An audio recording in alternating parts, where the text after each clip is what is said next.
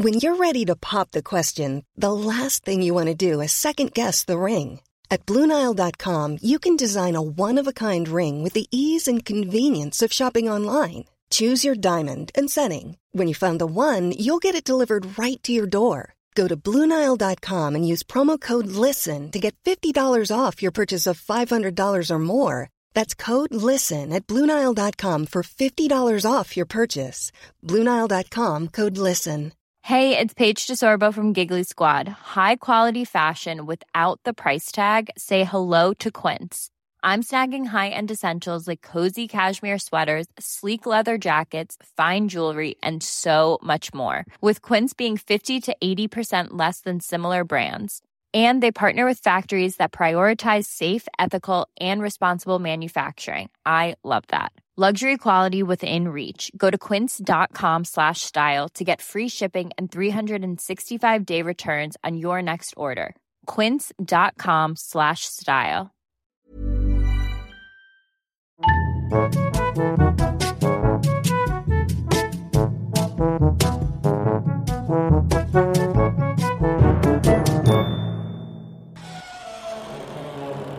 The Secret Cabinet. Hello, and welcome to The Secret Cabinet. I'm Travis Dow. The original content is from Der Buddler, who does the original Das Geheime Kabinett in German. And I'm the host of the History of Germany podcast also. Today, Under Lock and Key, Mythos, Chastity Belts. I don't know what Budla's going to do here for the English version, but in the German version, he has a hilarious little clip of a Bavarian, funny tune about a guy singing about laying his woman under lock and key, so, to be safe. I don't know what he's going to do for the English version, but the chorus of that Bavarian ditty basically says, that's how they were, that's what they did, the knight people, in the Middle Ages. But were they really like that? The folks in the Middle Ages? Did they really have chastity belts and such?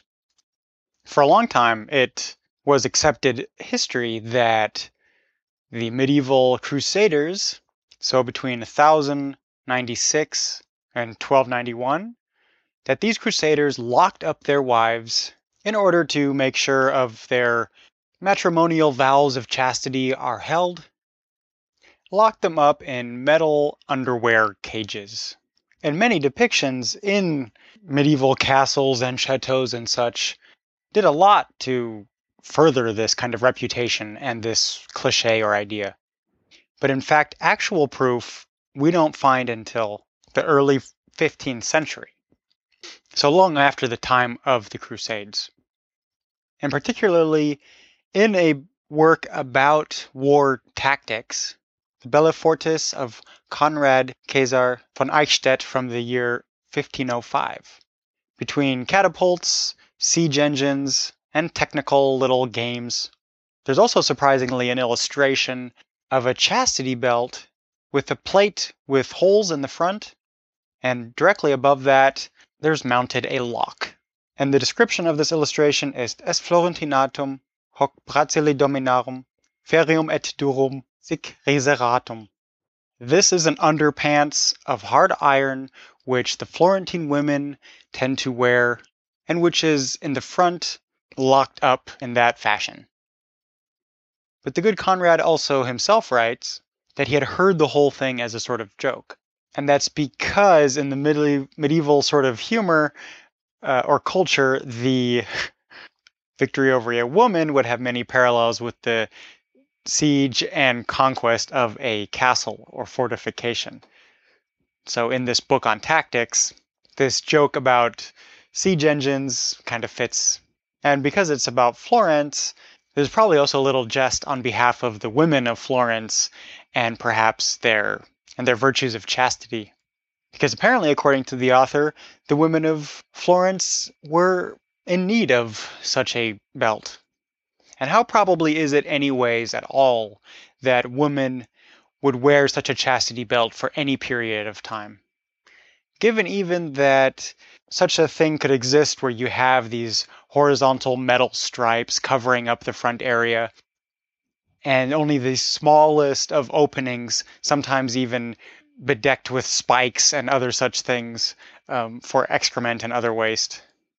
Even if we assume that it was padded with some sort of leather or stuffing, it still wouldn't be practical in the day-to-day sort of life.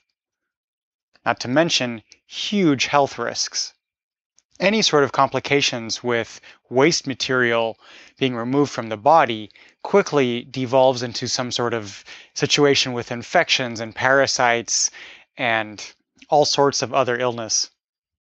Not to mention infections just from the chafing, even with stuffing and leather, just on the places of your body where, where it would just not be comfortable over time. And therefore, it should be no surprise that almost all of the exhibited chastity belts turned out to be much younger than thought or completely falsified authenticity, and most have since been quietly removed from most of the museums. Especially remarkable is the fact that these are in astoundingly well-preserved conditions and show very little rust for an object which would be in constant contact with both the body and bodily fluids. Also, archaeologically speaking, these objects are simply missing from the records.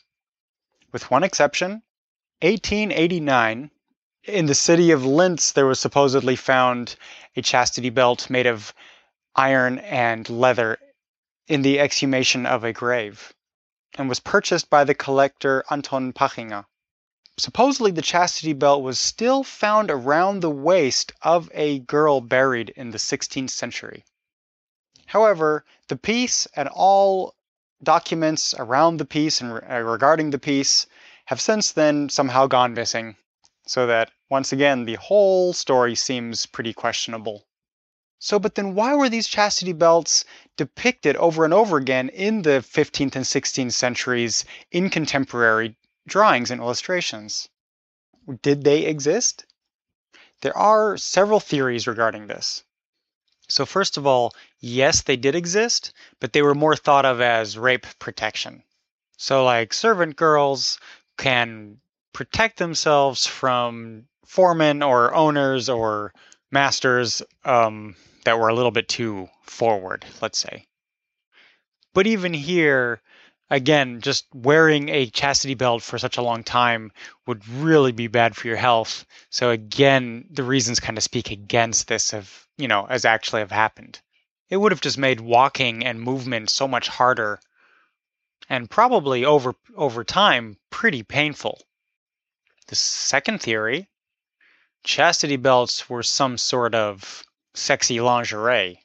Just then as now, making certain areas of your body kind of hard to get to, kind of like in today's S&M scene, that sort of thing. Maybe it was already popular back then as some sort of erotic game.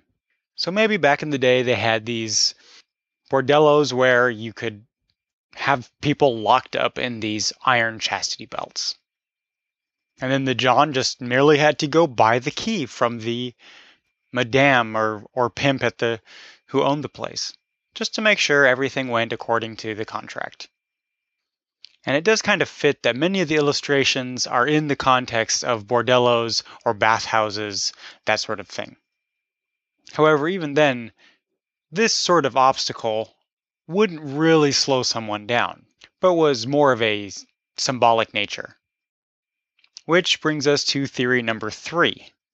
The chastity belt as mere symbol for loyalty and chastity, either in a serious context or as a sort of satirical commentary.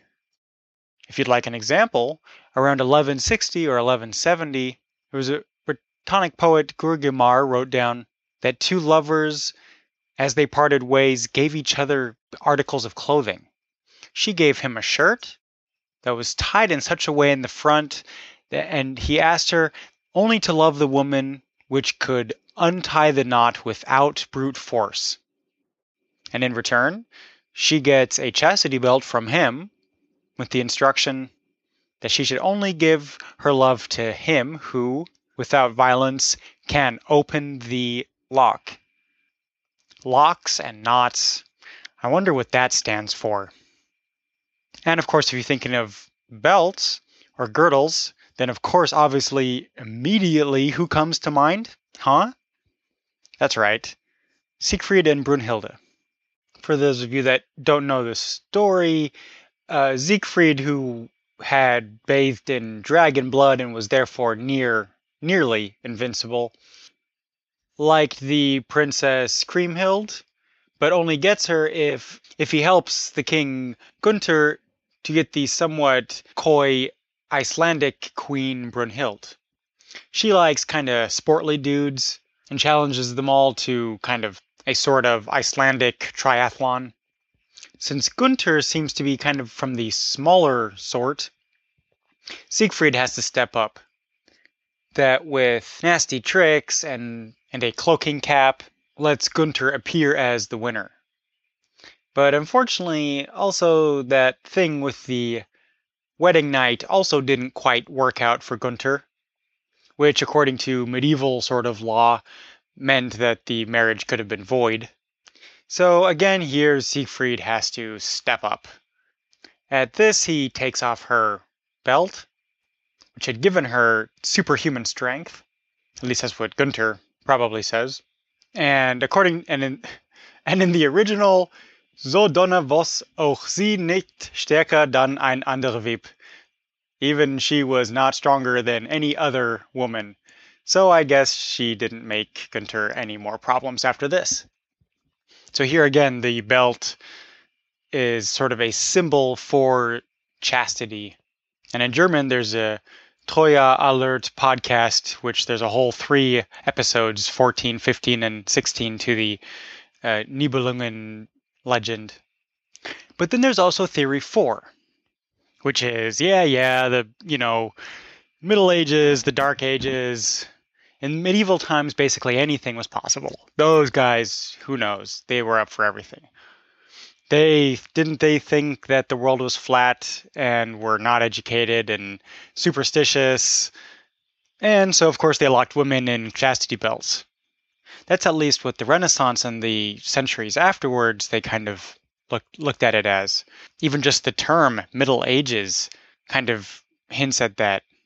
It comes from the humanists from the Renaissance, which, they want to separate themselves from the so dark and backwards time period and wanted to kind of, put a border between themselves and the Middle Ages as their rebirth, the Renaissance of the antiquity and classical period. Misconceptions and kind of stereotypes over the Middle Ages were just unquestioned and passed on. And so even a satirical or funny idea of a chastity belt could now be kind of passed on as, truth, as fact. And not quite as dismissible would be theory number 5, that the chastity belt was a sort of torture or perhaps, instrument for punishment and shame. The Middle Ages, and especially the early modern period, like to have these sort of mirroring punishments, which sort of, a punishment that fit the crime. So therefore, a punishment of an unchaste woman might be forced to wear one of these chastity belts. That would sort of fit into this picture. But even here, there's no evidence for it. And especially in the area of justice, often we do find a pretty good record of what was used and what wasn't used. So we should be able to find something in the files somewhere of a chastity belt being used for punishment. But there's no such thing. And by the way, in the 19th century, the chastity belts had their own sort of renaissance, namely in the spreading fear of the masturbation craze. But in that case, bandages and even chastity belts, it was only for youth, both genders, to protect themselves from laying their hands on themselves. Some believed in a almost hysteric sort of prudeness that masturbation had serious physical and even spiritual consequences and damage. From brain softening to back weakening to cancer, leprosy, acne, all sorts of medical tools and instruments with registered patents of the most diverse sorts of chastity belts were available all through the 1930s. But even here, we need to ask how often these chastity belts were actually worn in reality. However, they can be found today. They are still used here and there, as already mentioned, in the sort of S&M scene. As opposed to earlier times, it's now worn voluntarily, and the material and comfort probably came quite a long ways in the last few years. That wouldn't be much for me, but perhaps one just needs to be unlocked for such possibilities.